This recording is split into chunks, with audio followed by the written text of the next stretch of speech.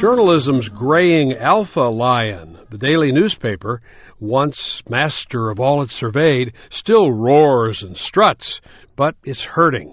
People's growing preference for news on television was the first painful thorn in the paw of old-time, mass-circulation, highly profitable newspapers.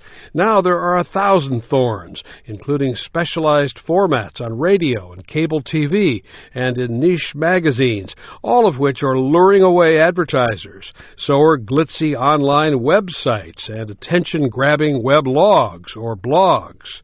General interest newspapers take time to read. It's fun to scan them for rich background and the sheer surprise of discovering new things about our communities and our world. But increasingly impatient Americans are turning to other media that can more effectively home in on their interests, from politics to gardening to sports.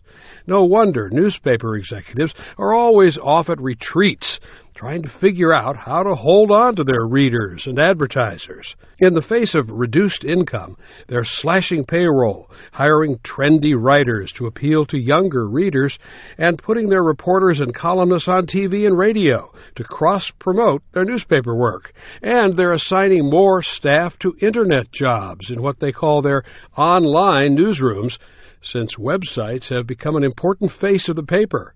One of America's biggest newspaper publishers, the Gannett Company, has even decided to work so-called citizen journalists into its newspaper pages. They will join seasoned reporters in covering and analyzing the news of the day. In short, the once regal daily newspaper is struggling to define and compete in the fast-changing world of what is sometimes called the new journalism. I'm Ted Landfair.